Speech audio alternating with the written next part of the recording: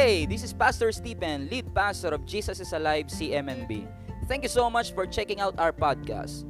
We really hope that today's teaching encourages you, inspires you, and empowers you to follow Jesus like never before. Let's go check out today's message. Nasa title pa lang, I know you'll be blessed because it's a reminder, ito isang mahalagang paalala sa atin that we are not in a labor ground. Actually, we are now in a favor ground. Amen. Nagpalit na po ng sistema, baka hindi kayo nakasabay. Kasi nung namatay si Kristo sa krus ng Kalbaryo, we are living in darkness, but through His death and resurrection, we now live in light. From darkness to light, from sickness to health, from poverty to abundance, from labor to favor. Amen. That you are now in your present condition, you are in a favor ground. However, we want to approach this topic with precaution kasi we don't want you to think that what we are saying here is like a prosperity gospel that's saying, and by the way, prosperity gospel is an erroneous gospel, that's an error, that's not true.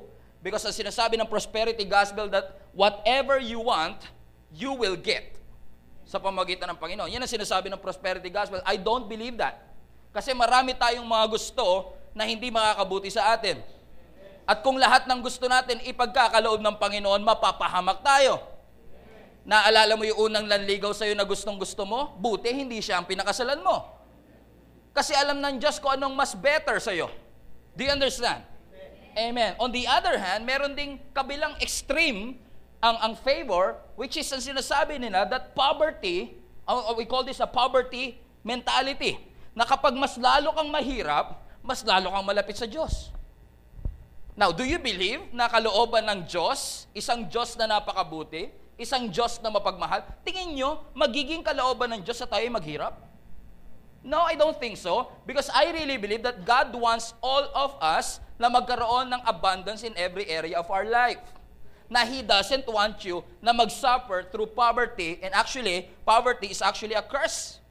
At dahil curse ang poverty, pwede mo yang tanggalin sa buhay mo. I say that once again. If you think that you are living in a poverty mentality, you can always say to that poverty mentality, God has raised from the dead, therefore, isa sa mga pinagbayaran ni Kristo ay ang aking kahirapan. Naghirap si Kristo para hindi na ako na kailangan pang maghirap muli. Do you understand? Sabi mo sa katabi mo, at tignan mo yung katabi mo, mukha na ba siyang mayaman? Yumaman, di ba? Itsura niya. Now, if we believe in those two extremes, number one, we believe that whatever we want is pagkaloob ng Panginoon, which is not true. Amen? I believe na lahat ng kailangan mo, ibibigay ng Lord. Pero hindi lahat ng gusto mo. Okay? On the other extreme, that the poverty mentality, the more poor you are, the more closer you are to God. Kaya nangyayari yung ganitong thinking is simply because we don't really have a deep knowledge about our God. I really believe, mga kapatid, na sa isang relationship, when we enter into a new relationship, say, you accept Jesus Christ as your Lord and Savior, you start a new relationship, don't you? Amen. Nung nag-start ka ng new relationship, kasama sa relationship, yung maranasan mo at makilala mo yung taong karelasyon mo. Totoo. Nung hindi mo siya ka-relationship, pwedeng friend siya ng friend mo, common friend, na nagtatanong ka lang sa kanya, mabait ba tong si ganito? Matalino ba tong si ganito? Or ano ba siya kapag ka nasa bahay? Anong klase siyang lalaki? Di ba yun usually ang tawag doon mga second-hand information? Nababalitaan mo lang ng mga bagay tungkol sa kanya. At lahat naman ng relationship nag-i-start sa information. Amen. Pero hindi nananatili because once you enter into relationship, yung information, nagiging relationship. Now, hindi na second-hand information. Ngayon, nararanasan mo na mismo kasi kasama mo na siya. Kausap mo na siya. Do you agree? And same thing with our God. Hindi dapat tayo humihinto na meron lang tayong naririnig na mga bagay patungkol sa Diyos. Naririnig mo mabuti ang Diyos. Naririnig mo mapagmahal ang Diyos. Pero hindi mo nararanasan sa iyong buhay. Amen. Amen. Pwede ako mag-seminar sa inyo about the goodness of God for 4 hours. Faithfulness of God for 5 hours. Amen? God's love for 10 hours. Pero kung hindi mo yan mararanasan sa buhay mo, wala ring effect. You have to experience it for yourself. That's exactly what we want here sa church. Amen. That you don't just come to church, do this church thing in the church, and do these religious things in the church, but you actually miss Jesus. You actually miss Jesus. You do all this stuff. You do this ministry, but you actually miss. We don't want that to happen because we want each and every one of you to encounter Jesus. Amen? Kasi there is power in encounter. Kapag na-encounter mo ang Panginoon, hindi pwedeng walang mangyari sa buhay mo. Do you agree? One time sa John chapter 4, may isang babaeng Samaritana na na-encounter si Jesus. Yung mga disciple ni Jesus na gutom, bumili sila sa McDonald's, sa Jollibee, and KFC. So, pagbalik nila, si Jesus hindi sumama sa kanila. One thing I noticed is that yung mga disciple, concerned sila sa tiyan nila, pero si Jesus ang concern niya, may encounter yung babaeng ito. He was always, let me say this respectfully, ang kabusugan ni Kristo, yung makasama ka. Amen?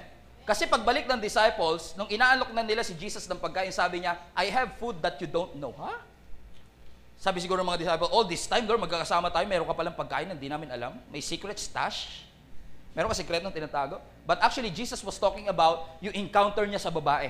Itong babae nito has an emotional sickness. Meron siyang 5 asawa, naging asawa rather, na hindi niya naman talaga asawa. At yung pang-6 na kinakasama niya ngayon, ay hindi niya pa rin asawa. So she's obviously living in sin. And God knows, kailangan niya ng healing emotionally and spiritually. Do you agree? But when this woman encountered Jesus, hindi lang siya gumaling emotionally, na-encounter niya pa yung healer. That's exactly the point. Ayaw lang ng Diyos when you come to church, makuha mo yung blessing. Gusto ng Diyos ma-encounter mo yung blesser. Ayaw niya lang makuha mo yung healing. He wants you to encounter the healer, the person of Jesus Christ. Amen. So every time you come to church, always have that dream and always have that goal na I don't come here for a blessing alone. That's just bonus na may blessing, but all the more ang gusto ko ma-encounter ang blesser. Ang nagpapala sa akin. Yung iba sa inyo nagwawalang kibo.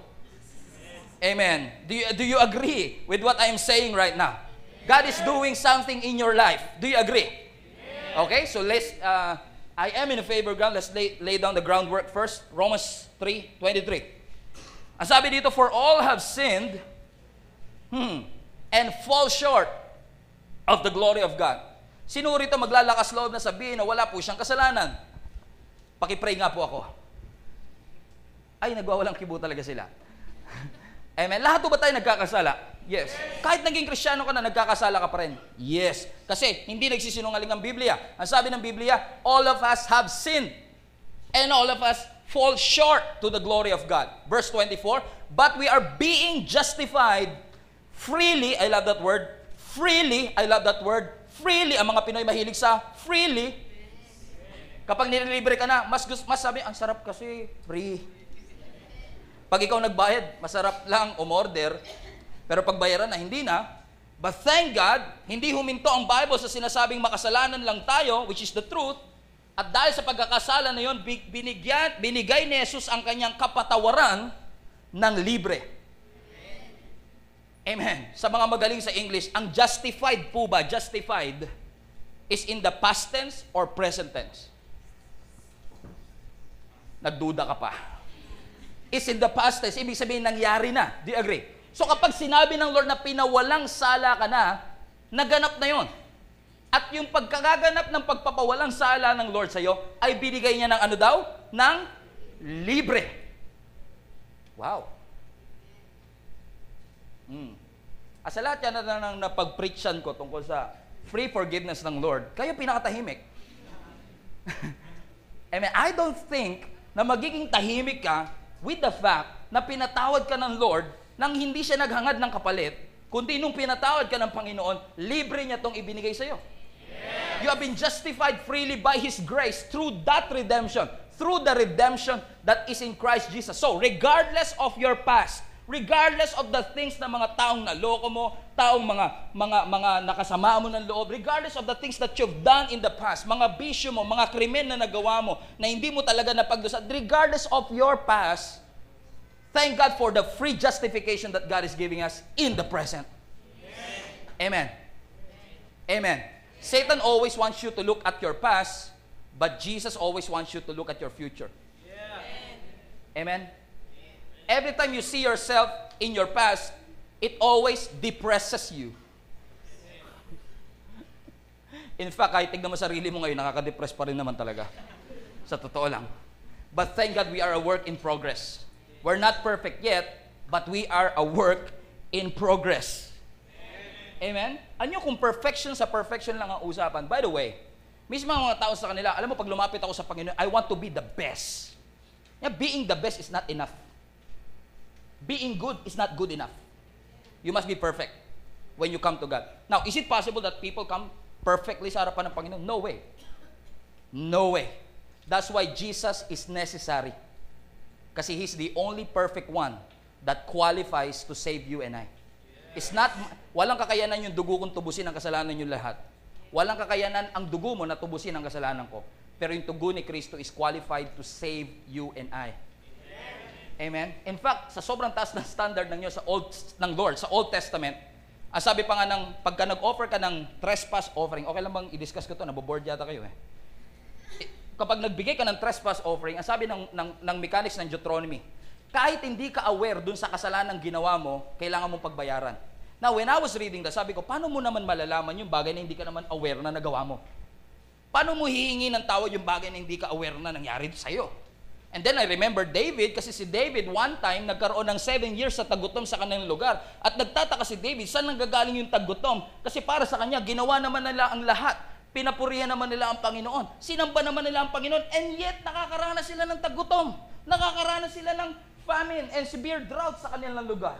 And then, he discovered na ang problema palang kanilang present na pinagdadaanan is because of the previous administration ni Saul, kung saan nagkasala sila kasi walang blood na na-shed doon.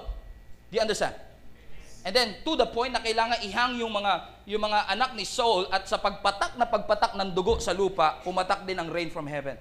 The drought is over. Because the blood has been shed. Maybe this is our situation. Maybe ito yung sitwasyon natin sa buhay na isit as if ginawa mo naman lahat sa Panginoon pero parang tuyo pa rin ang buhay mo. At tuyo pa rin ang kinakain mo. Para bang ginawa mo na lahat ng mga religious activity, lumuhod ka na, umuhog ka na, umiyak ka na sa Panginoon, and yet parang may mali pa rin, to the point na parang ang buhay natin ay parang punong-puno pa rin ng struggle. Yung anak mo lagi pa rin nagkakasakit. Yung anak mo lagi pa rin nagre-rebelde. Yung nanay mo, nanay pa din. Yung gano'n, parang lahat na lang nang nangyayari sa buhay mo, parang may mali. But you know what? You have to understand and remind yourself, the blood of Christ redeemed us from every curses na nilagay sa atin ng enemy. At para sa akin, as far as I'm concerned, mas pakapangyarihan yung bibig ng Diyos na nagsabing pinagpala ka kesa sa bibig ng kaaway na sinabing sinumpa ka. You are beyond blessed. Pakisabi nga sa katabi mo, you are beyond blessed. Paano nangyari yon? Mga kapatid, let me just say this to you. Hindi lang basta pinatawad ni Jesus ang kasalanan mo. Finulfill niya ang mga kailangan para magkaroon ka ng kapatawaran. Ang sabi ng Bible, Jesus come not to destroy the law, but to fulfill the law. Have you ever realized that, mga kapatid? Ang pagpapatawad ng Diyos ay hindi niya binigay. So pagdating niya, sabi niya, okay, nandito na ako, patawarin ko na kayong lahat. No, may finulfill siya. Yung mga law na hindi natin kayang gawin, finulfill ng Diyos. At lahat ng contractual obligation na kapalit ng kasalanan natin, lahat yun na pagbayaran ng Panginoong Diyos. Amen. Kapag nag-loan ka sa bangko, for example, o nag-loan ka sa credit card, so to speak, halimbawa, 12 months to pay, at binayad mo na yung pang 12 months mo, ang suggestion ko, huwag ka na maghulog uli sa susunod na buwan. Suggestion ko lang yan. Siguro mga alas 3, makukuha nyo yan. Pagka 12 months to pay, nakapaghulog ka ng pang 12 months, ang suggestion ko, huwag ka na maghulog ng pang 13th month. Bakit? Tapos na eh. Ba't ka pa maghuhulog? Tapos na yung contractual obligation mo. Nahulugan mo na yung 12 months. It's stupid na maghulog ng pang 13th month. Amen. Now, why do Christians think na ang tinapos na Jesus ay kailangan mo pang dagdagan? Amen. Sinabi ni Jesus sa krus ng Kalbaryo, it is finished. Hindi sinabing you are finished. Ang sabi, it is finished. The divine requirement of the law is finished. Nabayaran na yung 12 months. Huwag ka nang maghulog sa pang 13th month. Suggestion ko lang. Amen? Kasi ang tinapos ni Jesus, and by the way, ang finish doon is in perfect tense, meaning valid siya 2,000 years ago at valid siya forever. Perfect tense. You don't have to repeat it again and again. Amen. You are completely forgiven through Christ. Hallelujah. Thank God. Kung hindi man kayo masaya sa preaching na ito, masaya ako sa preaching nito because I am so grateful sa goodness and grace ng ating Panginoon. I'm not perfect, you are not perfect, but we have a perfect God who is qualified to save us all. And all I have to do is to be grateful. Magpasalamat sa Diyos. Kasi kung hindi tayo grateful, prideful tayo. Kung hindi ka grateful, prideful ka. Kung hindi ka grateful sa grace ng Lord, magiging prideful ka to the point you become self-righteous. You think you have to earn God's love. You think you have to earn His favor, na para bang pag pinagpapala yung kapitbahay mo, inggit ka na, isit as if parang nauubusan ka ng blessing. Na kapag pinagpala si A, kala mo wala na para kay B. No. His love, His grace, and His mercy never runs out on each and every one of us. Hindi tayo nauubusan. Amen. Agree. Halimbawa, ninong ka. Tulad ko, 38 inaanak ko. Ang suggestion ko, December 23 pa lang, mauna ka na. Kasi kung 25 ka pupunta, baka maubusan ka. Agree? Kasi tao ako nauubusan ako At walang naniwalang tao ako dito sa lugar na ito. Nauubusan ako Pero ang Diyos natin, every time we come to Him, He is giving you a fresh supply of blessings every single day. Pastor, parang unfair naman yata yun. Na parang yung iba, totoo ba yung kapitbahay ko, yung katabi kong to na, sa totoo lang, mas religious ako dito sa katabing to, at sa totoo lang, mas katanggap-tanggap ako sa Panginoon kaysa sa katabing to. Tapos patas lang ang pag-ibig ng Diyos sa aming dalawa. Unfair. No, my friend. Hindi unfair ang Diyos. Gracious lang ang Diyos. Yes. It's not unfair. He's just gracious. How many of you believe that our God is a gracious God? Yes. And to justify it even more, Romans 5 verse 1, therefore, having been justified by faith, we have peace with God through our Lord Jesus Christ, through whom also we have access by faith into this grace in which we stand. Have you ever realized, mga kapatid, we are justified by faith that's been taken care of at the cross, but now we are standing on a favor ground. Ibig sabihin ko po, ulitin ko po mga kapatid, kung dati nakatayo tayo sa darkness, nilipat ka ng Lord sa light. Kung dati nakatayo ka sa labor ground, ngayon nilagay ka ng Lord sa favor ground. Ano po ibig sabihin kapag nakatayo ka sa favor ground? Hindi niyo yata ko maintindihan. Halim kaninang umaga umuulan, di ba? Kaya hindi kayo nagsimba kanina, ngayon kayo nagsimba. Hindi, pan 3 PM talaga ako, Pastor. Di ba umuulan kanina? Nagising ako kanina, umuulan. Amen. Ang tanong ko sa inyo, kung walang payong at lalabas kang umuulan, paano mo ba iiwasan ng ulan na hindi ka mababasa? Is it possible na lumabas ka sa isang bumabagyong lugar na hindi ka mababasa? Walang gadget, walang umbrella, walang kapote, walang kahit ano. Lalabas ka na hindi ka nababasa. Hindi, di ba? Pumunta ka sa lugar ng ulan mababasa ka talaga. Alam niyo ba yung pinasok niyo? Pumasok kayo sa relationship with Jesus at imposibleng hindi kayo pagpalain ng Panginoon. Mababasa ka talaga Imposibleng hindi ka mabasa kasi pumasok ka sa relationship with our God. Imposibleng hindi ka... It is an ultimate insult na pumasok tayo sa relationship with our God, amen, na ang Diyos natin, which is a giver, tapos alam niya, ang mga anak niya naghihirap. I don't think pababayaan tayo ng Diyos. Now, may mga testing, okay? May mga suffering. Minsan kailangan mo pagdaanan ng suffering. Sabi ko nga last Sunday, lahat naman ng pagtupad mo sa purpose mo may pain. Pero lahat din ng pain may purpose. Kaya ka nagsasaktan, kaya ka nahirapan. May purpose ang Diyos. Minsan nagugutom ka, okay lang. Pero walang namamatay sa gutom. Pagka ikaw ay na kay Kristo. Amen? Pagdating mo sa langit, dilat ka. Ano kinamatay niya? Namatay sa gutom. Hindi daw blines ng Panginoon. I don't think na mangyayari yan sa mga Kristiyano. Walang pupunta sa langit ng dilat.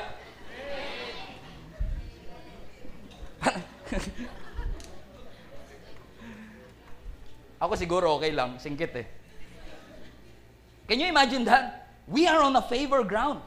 Ibig sabihin, wala ito sa sitwasyon kasi nandun ka sa favor ground. Every lugar na aapakan mo is already a favor ground. Amen? Agree? Kaya nga lagi ko ito sinasabi, ang blessing wala sa kumpanya. With all due respect sa mga may-ari ng kumpanya, pero ang blessing ay wala sa kumpanya, nasa tao, nasa atin. Every time we step in, anumang kumpanya yan. Amen. Ang blessing nasa iyo. Amen. Now, kung ang blessing, tayo nakatayo sa favor ground, bakit natin naiisip na kung ang Diyos ang naglagay sa atin sa favor ground, bakit natin naiisip na dahil sa ating ginawa ay pwede tayong matanggal dun sa favor ground na hindi naman tayo ang naglagay dun in the first place? Agree? Sino naglagay sa iyo sa favor ground? Ang Diyos. Amen? Diyos lang din ang pwede mag-alis sa iyo doon, hindi ikaw. Amen? Amen. Kaya nga hindi ko nire-recommend na you compromise para lang ma-promote ka sa trabaho, kailangan mo saktan ng ibang tao, kailangan mo maniko para ma-promote ka sa trabaho. Kasi kung ikaw ang ikaw ang nag-promote sa sarili mo, ikaw ang magme-maintain sa sarili mo. Pero kapag Diyos ang nag-promote sa iyo, Diyos ang magme-maintain sa iyo. Sino gusto mo mag-maintain? Ikaw ang Diyos. Amen? Hindi extra Diyos, kundi si Lord. Amen? Therefore, kung yun lang din naman ang sitwasyon na nilagay tayo ng Lord sa favor ground, meron ba tayong ipagmamayabang? Wala. Kaya nga sabi na Paul, kung meron man ako ipagmamayabang, si Kristo ang aking ipagmamayabang. Kasi alam niya, it's not in His own ability that He is blessed. Even our ability to acquire wealth, sabi ng Proverbs, is through God's favor. Even our ability to speak is through God's grace. Even yung pag-slander mo, yung pagsasalita mo against your God, kaya ka nakakapagsalita is all by God's grace. Amen? Amen. Amen. What a God we have. Blessing us. Ano sa totoo lang, patawarin na ako ni Lord sa kasalanan ko, magandang blessing na tama, pero ilagay niya pa ako sa favor ground is more than enough. Because God always exceeds my expectation. Always. Ano sa Bible, there are about 7,000 promises in the Bible. Can you imagine? How many of you can memorize 7,000 promises in the Bible? No one. Pastor, ikaw, kahit ako hindi ko kaya. Sa totoo lang, aminin ko sa inyo, isang promise lang sa Bible, okay na ako eh. Pero 7,000? Kasi God is more than enough.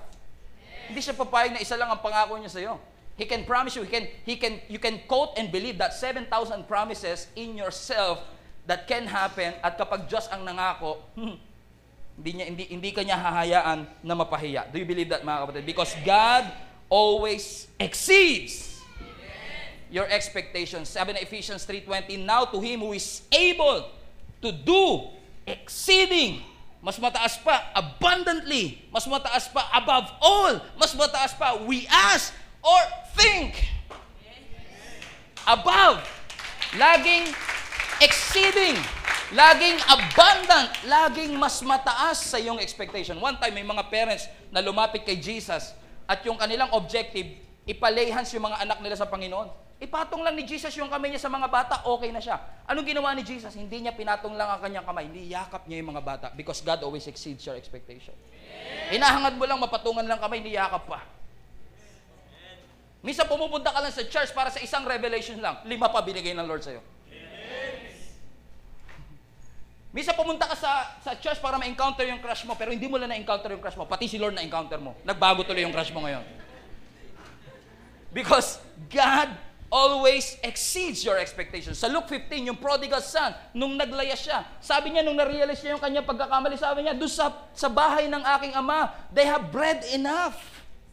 Yung pagkain ng ama ko at pagkain ng mga alipin ng ama ko ay sapat-sapat. Yung pagkain na sapat, blessing na yon. Pero ang sabi niya, bread enough and to spare. Ibig sabihin, yung bread sa tahanan ng tatay niya ay hindi lang enough. Sobra-sobra. Yung lalaki na nagbigay ng 5 loaves and 2 fishes, 5 loaves and 2 fishes was able to feed 15,000 people at sumobra pa ng 12 baskets. Because God always exceeds your expectation. In fact, ang sabi ng Bible, huminto lang yung blessings ng tinapay nung nabusog na sila. Ibig sabihin, ang limitasyon ng blessing ng Panginoon ay yung ability mo na makatanggap ng blessing mula sa Panginoon. Kaya suggestion ko, laki-lakihan nyo yung kawali nyo. Amen? Laki-lakihan nyo yung wallet nyo. Laki-lakihan nyo yung expectation nyo kung gusto nyo ng mas malaki kasi God will always exceeds Your what? Your expectation. Yung prodigal son na ito, when he came back, ang gusto niya lang makakain. Pero nung bumalik siya sa kanyang ama, hindi lang pagkain natanggap niya. Nakatanggap siya ng yakap, nakatanggap siya ng restoration, at nakatanggap siya ng restoration of sonship, because God always exceeds your expectation. Gusto niyo pa isa? Sa Acts chapter 3, may isang lalaking lame for 38 years, nangihingi lang ng limos, pero ang binigay sa kanya ng Lord, healing. Limos lang ang binigay ng Lord, healing. Just one, para sa kanya, piso lang okay na, pero ang binigay ng Lord, kagalingan.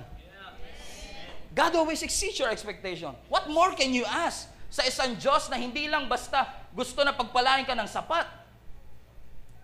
You are in the favor ground. Ang gusto ng Diyos, hindi lang sapat.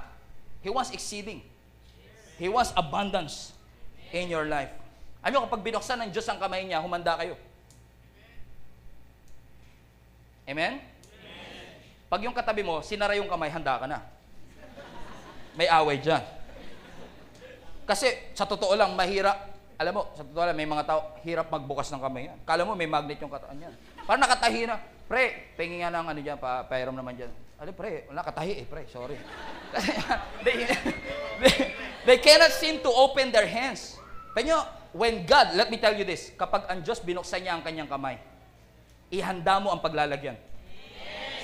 Hindi ko yung sinasabi to sugarcoat these things at para bulahin kayo. No, this is in the Bible. Psalms 104 verse 27. All creatures look to you, God, to give them their food, and even food have proper time. Amen.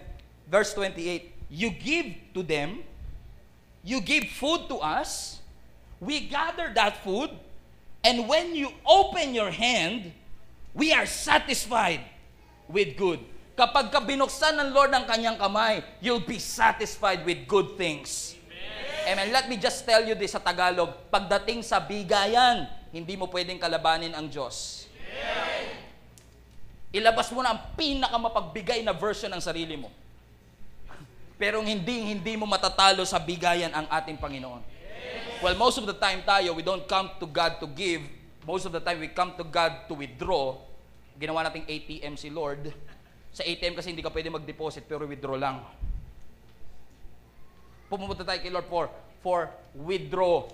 Mag-withdraw ng blessing. Walang masama. God loves for you to come to Him, okay? But since we are in a relationship with God, why don't we give? Kung binigay ng Lord ng kanyang best, why don't we give our best as well? Kasi hindi naman kuripot ang Diyos eh. Hindi katulad ng ibang nanay at ng ibang anak. Para fair. Amen? Sometimes tayo kuripot, but God is not kuripot. Very konyo. God is not kuripot, you know? God is not kuripot, you know? May isang nanay, kinausap siya ng anak niya, sabi ng anak niya sa kanya, Nay, pengin 50 baon ko. Sabi ng nanay niya, ano?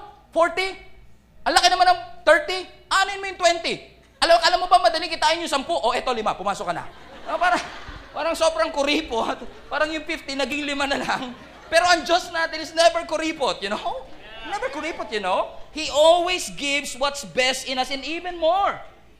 Pag lumalapit ka sa Diyos, hindi ka uuwing lugi. Pag lumalapit ka sa Diyos, hindi ka uuwing luhaan. Luhaan sa saya, oo. Pero hindi ka uuwing luhaan at talo at lugi. One time, may isang blind man na lumapit kay Jesus. Ang sabi ni Jesus sa kanya, hugasan mo. Nilagay siya ng putik. Ang sabi ng Lord sa kanya, hugasan mo sa pool ng Siloam. Ang sabi ng Bible, sinunod niya yon. Kahit wala siyang alam na gagaling siya. But when he started to obey our God, he came back seeing. You can never go wrong following Jesus. You can never go wrong following Jesus. How many obedient people do we have here in church? Kasi we believe that obedience is less painful than regret. Totoo? Mas masakit ang regret kaysa sa obedience. Ano pipiliin natin, mga kapatid? Yes. We obey our God because He is our Lord. Amen? First things first. Amen? Si Jesus ay ating Diyos. At kung Diyos siya, servant ka. Lordship 101. Lordship, basic lordship principle. If He is not the Lord of all, He is not the Lord at all. Kailangan, kung gagawin mo siyang Diyos, hindi 99%, 100%. Halimbawa sa mag-asawa, pwede ba itong ganitong senaryo? Baby, total, 365 days naman ang araw. Yung 364 days, sayong-sayo ako. Pero yung one day, wag mo nang tanungin kung saan ako pupunta. Pwede ba yun? Tingin niyo, pwede ba yun? Hindi pwede. Di ba? Sabi niya, pwede, okay na rin. Di na rin lugi, di na rin talo. No! Come on. Come on, di ba? Kasi kailangan kapag siya ang Diyos natin, ibibigay talaga natin ang best natin. Hindi yan dinidemand ng Diyos sa atin, pero binibigay natin as a response sa justification, sa forgiveness na binigay sa atin ng ating Panginoon. May mga bagay tayong ayaw i-give up, may mga bagay tayong ayaw natin bitawan. Minsan sabihin nila, pastor, nakalakihan ko na po kasi, kung paliitin ka kaya ni Lord. Nakalakihan ko na po buti hindi ka paliitin ng ating Panginoon. Actually, lahat ng binibigay mo sa Panginoon, yes, sacrifice lahat yan, pero actually, it's not just sacrifice, it's an investment. When you give it to God, it's not actually a sacrifice. It is an investment. How many of you wants to invest in God's kingdom? Kulang sa amen, konti sa amen, parang ayaw nila mag-amen. Sino rito willing mag-invest sa kingdom ng ating Panginoon? Huwag kayo mag-alala, hindi ko kayo pag-issuein ng cheque. Pagtataasin ng umbrella at ng panyo. Psalm 65 verse 9, sabi doon, NLT, you take care of the earth and water it. Is it a wonderful news, mga kapatid? Ano, the Hebrew word for taking care is actually parang pumunta si Lord sa garden, chinek niya yung mga halaman kung sino nangangailangan ng pangangailangan. And then kung kailangan ng trimming, trinim niya, kailangan ng dilig, diniligan niya. That's the word for taking care. Pag tayo nagte-take care, may mga negligence, may mga kakulangan. Pero salamat, ang nagte-take care sa atin ay ang Diyos. And sabi niya, you take care of the earth and you water it. Actually, the Hebrew is not just water it, di basta diniligan. You flood it. Binaha. Because God always exceeds your expectation. Amen? Binaha ng Diyos. Sino rito gustong bahain siya ng ngayong summer? Bahain, bukas, bahain. Pastor, nasa Malabon tayo, mag-ingat ka sa salitang baha. Takot tayo dyan. Amen? Sino rito gusto niyang bahain siya ng goodness ng ating Panginoon? Amen? Sabi diyan, making it rich and fertile, the river of God has plenty of water. Wow. Ano ang river ng Pasig River, natutuyo. Ang river sa earth, natutuyo. Pero kapag river of God, it always has plenty of water. It never runs out of supply. Next, sabi doon, it provides, next verse ito, a bountiful harvest of grain. Wow. Actually, the context of Psalm 65 is that tagtuyot sa kanilang lugar and they are expecting for rain, ulan. Alam nila sa sarili nila na walang kahit sinong may kakayahang magpaulan except sa Diyos. Okay? So they prayed to the Lord, expecting for rain. Amen? Pero ang sabi rito, the river got plenty of water because they know that apart from God, it cannot rain. Ano sabi dito? It will provide, yung river daw na ito will provide bountiful harvest of grain. That one, verse 9. Bountiful harvest of grain, for you, God, have ordered it. Now, let me just establish this for a while. When God speaks, it becomes a law. Kapag nagsalita ang Diyos, it becomes a law. Kapag sinabi niya, let there be light, kahit wala pang fuse nun, kahit wala pang battery nun, kahit wala pang electricity nun, wala silang choice. Kailangan nila mag-produce ng light. Kasi Diyos ang nagsalita. So, when God says, you are blessed, kahit ayaw ng kapaligiran mo, wala silang choice. God ordered it. And it will happen. And many of you parang tingin nyo binobolo ka lang kayo. I'm not bolahin you. God ordered it to happen na magkaroon ng bountiful harvest. Now, harvest is already a blessing. Isn't it? Yung mag-harvest ka is already a blessing. Isn't it? Ang mga farmer nag-harvest, minsan may calamity, pero kahit paano may nakukuha pa rin sila, may harvest pa rin. Minsan may mga, ano ba tawag doon sa mga daga-daga? Peste.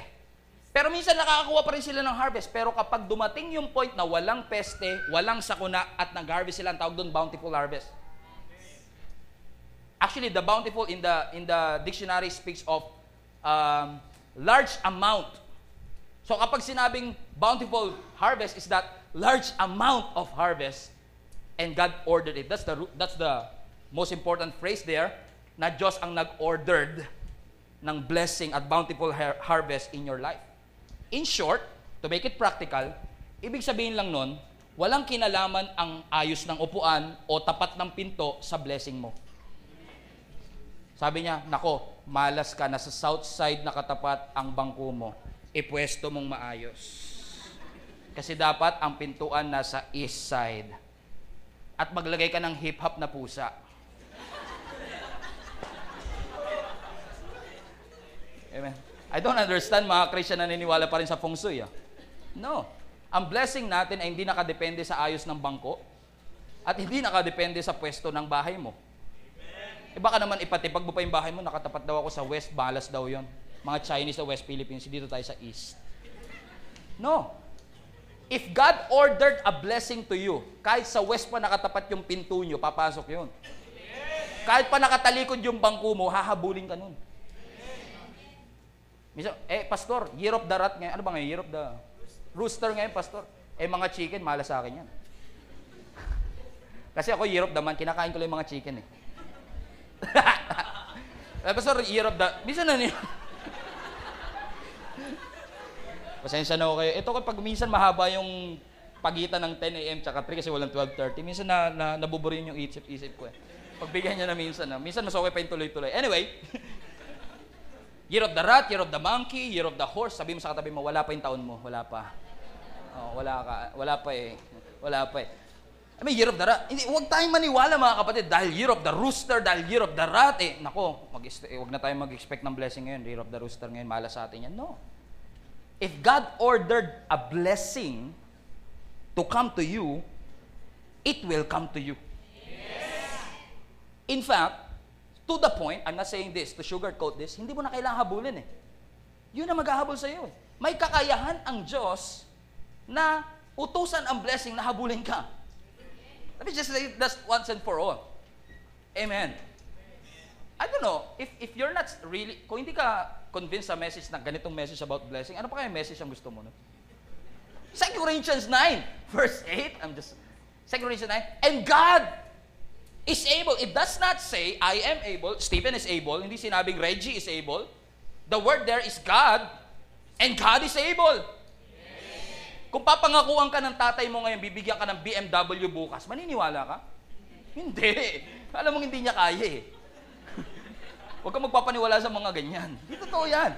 Anak, dahil total, nakapasa ka sa exam mo, bukas may BMW ka.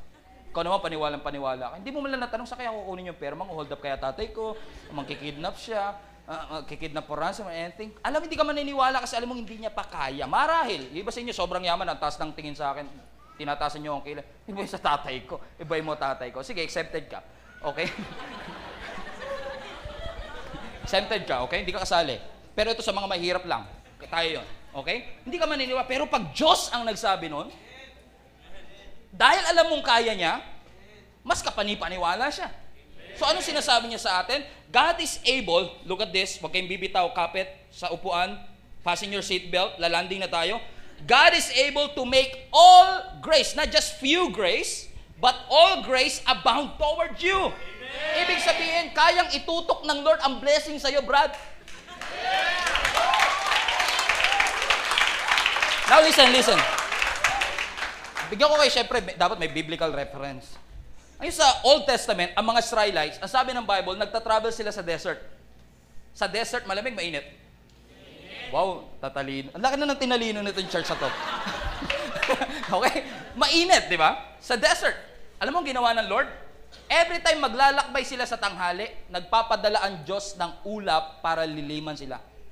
Tayo naghahabol sa lilim. Ang init, dito tayo sa lilim. Di ba? Kapag mainit yung lugar, tayo naghahanap ng lilim. Pupunta ka sa ilalim ng puno, pupunta ka sa ilalim ng waiting shed.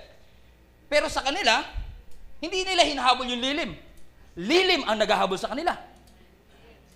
Have you ever realized that? Ang sabi ng Bible, nung gabi, sobrang ginaw naman sa desert, kailangan nila ng init. So may produce naman ang Lord na pillar of fire by night Na hindi sila naghahabol ng, ang lamig dito, punta tayo dito, dito yung pillar of fire. No! Ang sabi ng Bible, yung pillar of fire is always above them. Ibig sabihin, hindi nila hinahabol ang pillar of fire, sila ang hinahabol ng pillar of fire. Nagutom sila. Gusto nila ng Coco Crunch. Kasi sabi ng Bible, yung manna daw parang cornflakes. So, parang Coco Crunch. First mention ng Coco Crunch sa Bible. Trivia. Ang sabi ng Bible, yung Coco Crunch. Di ba pag nasakuna ka na trahedya ka, o pila kayo dito, nandito relief goods, no? Sa kanila iba. Yung Coco Crunch, paglabas nila ng tent, nasa harap ng tent nila, hindi na nila kailangan lumakbay para sa Coco Crunch kasi Coco Crunch ang lumalapit sa kanila. But wait, there's more. Nangailangan naman sila ng meat. Binigyan sila ng pugo. Ang first mention ng kwek-kwek sa Bible. Amen? Binigyan sila ng meat. Ano yung sabi ng Bible? Nagbuhos ang Lord ng meat, hindi na nila kailangang yumuko para kumuha kasi sa sobrang taas hanggang lampas tuhod yung pugo, sa sobrang dami, hindi na nila kailangang yumuko. All they have to do is just pick up the blessing. In short, blessing ang umahabol sa mga Israelite. But wait, there's more. That's not even the blessing yet. Kung yan mangyari one time is a blessing, pero it happened to them 40 years straight. Kung may pillar of pride na isang araw, blessing. Pero 40 years? 40 years kang hinahabol ng lilim, 40 years kang hinahabol ng fire, 40 years kang hinahabol ng Coco Crunch at kwek-kwek. Hindi mo ba gusto magpasalamat sa Lord sa habol na blessing sa kanila? And nung ginagawa nila, they started to grumble. Actually, the word grumble them is an imperfect tense. Paulit-ulit. Parang tayo. Andiyan na yung blessing. Naman, anak ko. Hindi mo na-realize, salamat sa blessing, may anak ka, hindi ka tulad na iba, wala po anak. We started to complain when in fact the blessing is already there. Amen. What a God we have, I should say. Amen. God never failed them for 40 long years, one generation. And hindi pa doon natapos. Yung kanilang damit, kahit gusto na nilang palitan, hindi nasisira. 40 years, hindi sila, alam ng Lord, walang department store sa desert. Alam ng Lord, walang Pure Gold, walang SM, walang Jollibee drive-thru sa desert. Kaya sabi niya, okay, I will supply you clothes na hindi nag-wear out for 40 years. Gusto ko yung business na yan. Di ba? Ang gandang business, no? Meron akong damit. 40 years, kahit 40 years, hindi ito maluluma. Wow. Ang sandals nila, sabi ng Bible, desert, naglalakad for 40 years. Di ba ang tsinelas pag nilalakad na upupod-pod? Pero sila yung tsinelas nila, nilalakad nila for 40 years, never naupod. Kasi alam ng Diyos, wala silang makukuhang kapalit sa desert. Si Moses na matay, 120 years old, hindi dumilim at hindi lumabo ang kanyang paningin. Tell me, masama ba yung Diyos? Now tell me, pag nagbigay pa ang Diyos sapat lang, sakto lang? No. He always exceeds our wild expectation. Yes. Always. Yes. Always. 2 Corinthians chapter 9, verse 6. But this I say, kaya niyo pa? Yes. Actually, binasa natin kanina, God is able, let's go back again. God is able to make grace all abound towards you. Amen? Sino rito gusto na siya ang habulin ng blessing? Everybody? Yes. But actually, kung titignan mo ang context kung saan kinuha tong 2 Corinthians 9, when you go back 3 verses previous, ang sabi ng verse 6, but this I say, he who sows sparingly, konti, shall reap sparingly, konti. But he who sows bountifully, marami, will reap bountifully. Very basic. That's the law. Do you agree? Ano yung law of gravity? Anyone? Pagka hinagis mo tong mic na ito, tingin yan, mag-i-stack lang yan sa taas? No. Sa law of gravity, Babagsak at babagsak siya. No choice yung mic. Hindi siya pwede magtagal. Gusto ko rito sa taas. Ganda. No, hindi siya pwede magtagal sa taas kasi sa law of gravity, wala kang choice kundi bumagsak. Sa law of sowing and reaping, ibig sabihin kung ano tinanim mo, yun ang aanihin mo. Law yun, hindi mo pwedeng baguhin. Kaya so ibig sabihin, ang context pala, kung gusto natin na ang blessing naghahabol sa atin, ang context, giving.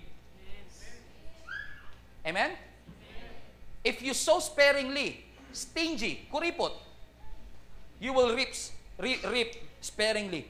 But if you sow bountifully, hallelujah, you shall reap bountifully. Ibig sabihin mga kapatid, oo, God is gracious, oo, God is merciful, but when we enter into a relationship with God, we can't help but give also to the Lord. Give also. Kapag pumasok ka sa relationship, huwag kang papasok sa relationship kapag hindi ka handang magbigay. Okay? Kasi akala natin relationship, may makukuha ko dito, makukomplete na ako. You complete me. I can't live without you. Nabuhay ka nga 42 years eh. Tapos dumating lang siya, I can't live without him. You complete me. Talaga. When you enter into relationship, you don't get, you give. You give. Kasi sabi nga ng Bible sa atin, carry each other's burden. Yung ka-relationship mo, pag may burden siya, ang sabi ng Bible, carry each other's burden. Hindi ka mag-a-add ng burden. You carry his burden. Nagtutulungan. Amen? Now, don't think na kailangan mo tulungan ng Diyos, no. Amen? But my point is this. We have to decide. Are we the type of person, are we the type of Christian? I don't want to be a Christian na taker. I want to be a Christian na giver. Kasi alam ko, kung anong pipiliin ko ngayon, I always say this sa mga kabataan natin, kung anong pipiliin mo ngayon will shape your future. You shape your own future. I don't shape your future. You shape your own future. In fact, may mga decision ka in the future na hindi mo na kailangan pagdesisyonan kung tama yung decision mo today. Hindi mo na pagdedesisyonan in the future kung ipapa-abort ba yung bata o hindi kung tama decision mo today. You shape your own future. Saktan mo ngayon katabi mo, sabihin mo sa kanya, you shape your own future. Amen? Amen? Let me dwell in this subject for a while. Ibig sabihin mga kapatid, sa atin kasi when we say, gusto natin maging successful, sino gusto maging successful? May narinig pa ako isang article, ang sabi niya, kaya yan successful kasi meron niyang isang malaking decision na ginawa sa buhay niya. I don't agree. Ang success is not just a one big decision. Pera o bayong lang nangyayari yon. Amen?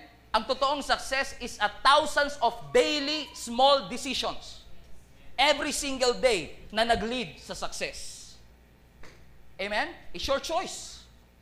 Amen? Are you a giver or a taker? Amen?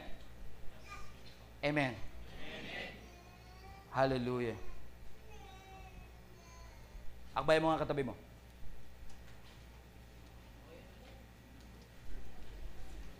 Sabi mo sa kanya, I'm here for you. I'm here for you. Amen? Alam nyo, isa sa pinagpapasalamat ko sa church na ito is that, I will end with this. Isa sa pinagpapasalamat ko sa church na ito is that ang church na ito is willing to sacrifice their own comfort para sa iba. I mean that. Hindi ko kayo binaba. I mean that with all my heart.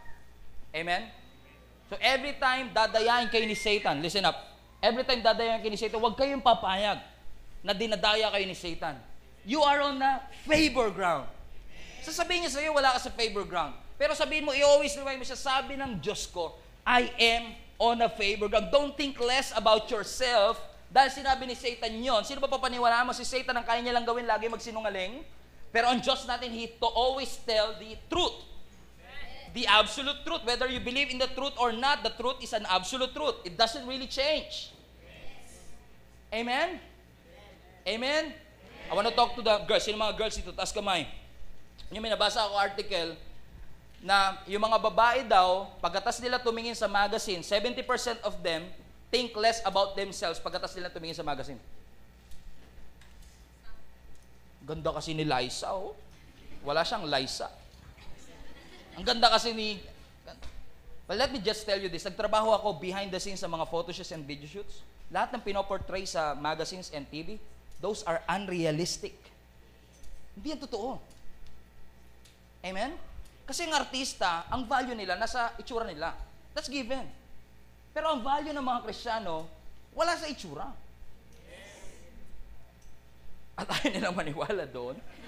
In fact, alam niyo sa Bible, sa survey, yung 100 most beautiful women in the world, alam mo bang karamihan sa kanila, tingin nila sa sarili nila, pangit?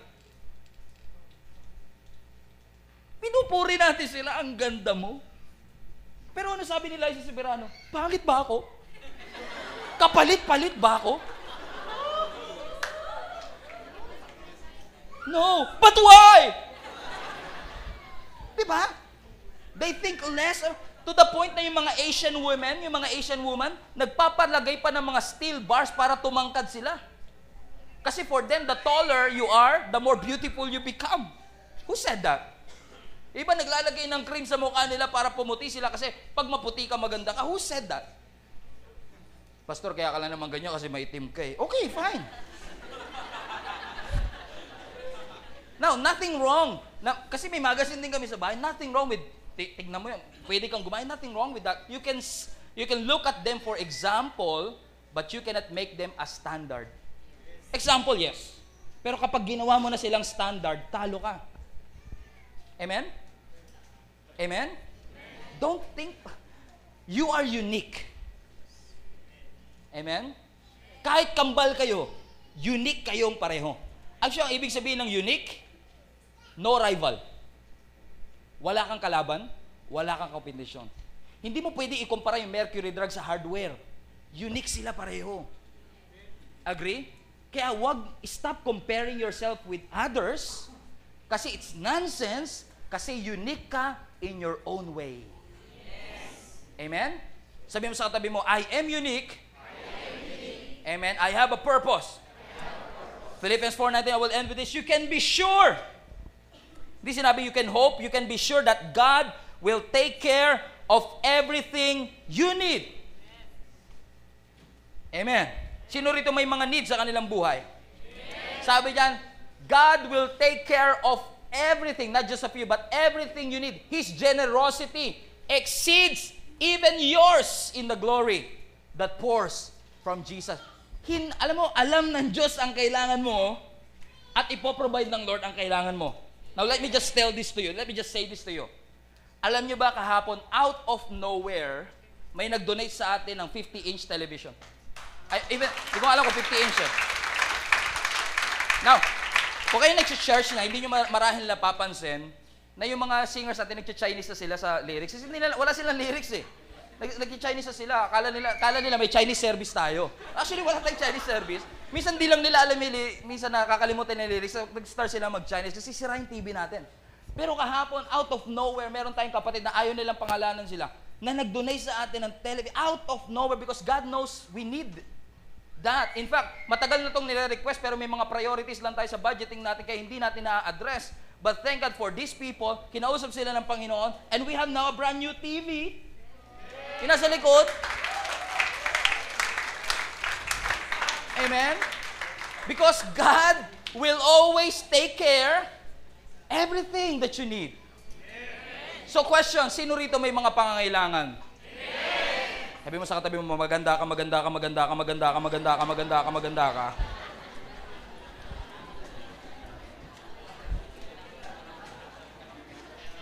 It's interesting mga kapatid, hindi sinabi dito that God will take care everything you want, pero sinabi God will take care everything you need. Amen? Kasi God knows what we need. Do you understand? Do you agree?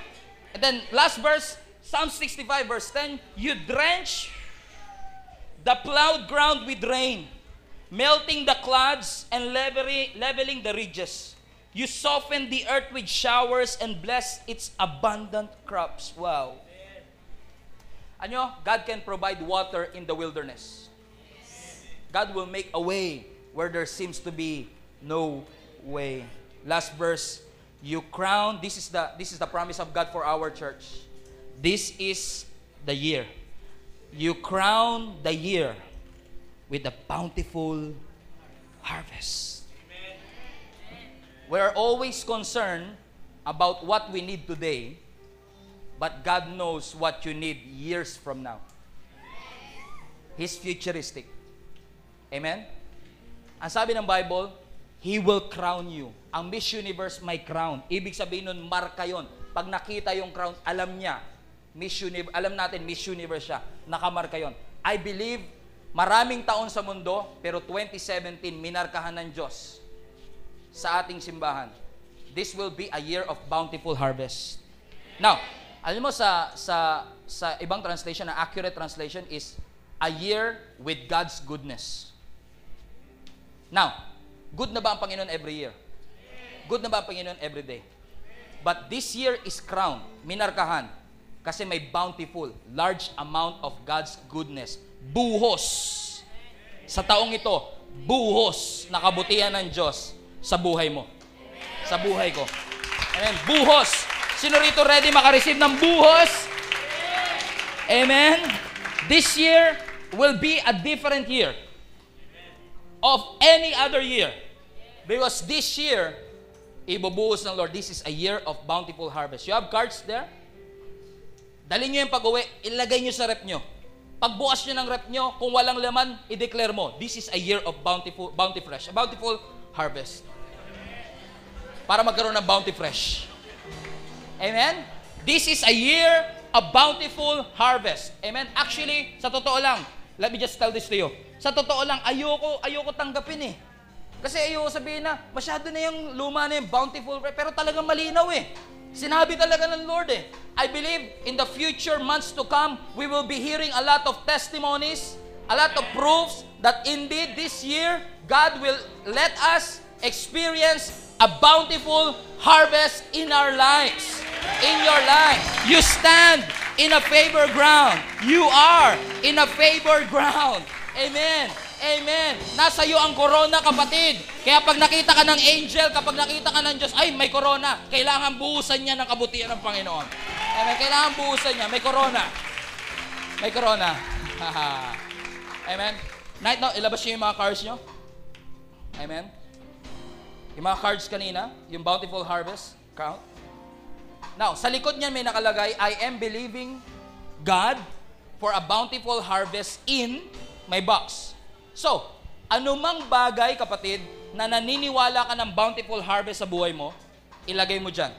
Halimbawa, family restoration, finances, wisdom, health, career, pag-aaral, everything na tingin mo, gagawin ng Lord sa'yo at kino-confess mo at naniniwala ka na magkakaroon ng bountiful harvest sa buhay mo, write it down right now.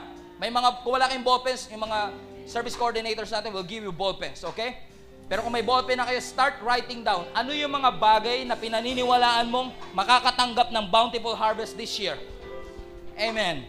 And we'll give back glory to the Lord in just a few moments. And I'm so excited for our expansion offering in a few moments. Amen. Just write down.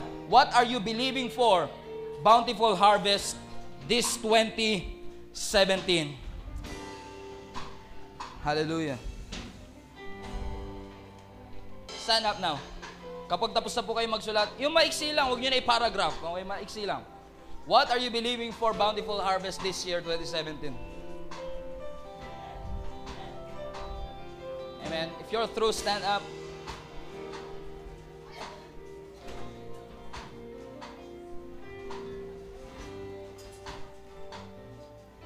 Praise God, praise God. Amen. Lahat ng mga bounty fresh cards, pakitaas po ang ating mga bountiful harvest cards. Ang suggestion ko, iuwi nyo yan, lagay nyo sa rep, para lagi kayo nare-remind. Amen? That this year, God will pour out a bountiful harvest in that area of your lives. Amen? Come on. Raise your hands. Itaas po ang mga cards na yan. Simple lang ginawa natin. Sinulat lang natin. Pero nilalagay natin yung pananampalataya natin sa mga words na nandyan. Amen? Father, we thank you for this afternoon. We are believing for new doors, new rivers in our lives. Father, in these areas, Panginoon, na aming sinulat, may it be a family relationship. May it be in a financial aspect of our lives. May it be in our health, in our wealth, in wisdom, in knowledge, whatever it is, in our career, in our studies, na kami po'y naniniwala, Panginoon, for bountiful harvest this year. I believe you hear us from heaven. I believe hindi ka po bingi, Panginoon. I believe you are seeing what we wrote here in this card. So, Father, I declare a bountiful harvest for our church this year sa mga bagay na nakasulat dito. Because, Lord God, at the end of this year, we want to give you back all the glory. It's not about us. It's all about you, God. So, we're believing for a bountiful harvest in this area. Come on. Come on. Come on. Put your faith in there. Put your faith in there. Father, I thank you. We glorify your name. We glorify your name in these areas, Lord God. Lord, move in a most unusual way in our lives. Lord, I declare breakthroughs and I declare miracles, oh Lord God, in every area of our lives. We give you back the glory, Lord God, for what you have done. Amen? Amen? Amen? Amen? How many of you are receiving for bountiful harvest this year? Oh, hold on. Hold your horses. Pwedeng isinulat nyo dyan, tinataas siya parang hindi kayo naniniwala. I mean, imposible to eh. Yung anak ko, imposible to eh. Yung anak ko, magkakabati pa, imposible to eh. Pero tingnan niyo yung sinasabi ng verse sa last part. Even the hard pathways, even yung mga mahihirap na daanan, even yung mga imposibleng bagay, it will overflow with abundance. No doubt, no doubt, this is a year of bountiful harvest in our church. Come on, give Him praise. Hallelujah. Glory to God. Glory to God. One more time. We'll give back the glory to God in the highest praise, the highest glory to you alone, Lord God. Glory, glory.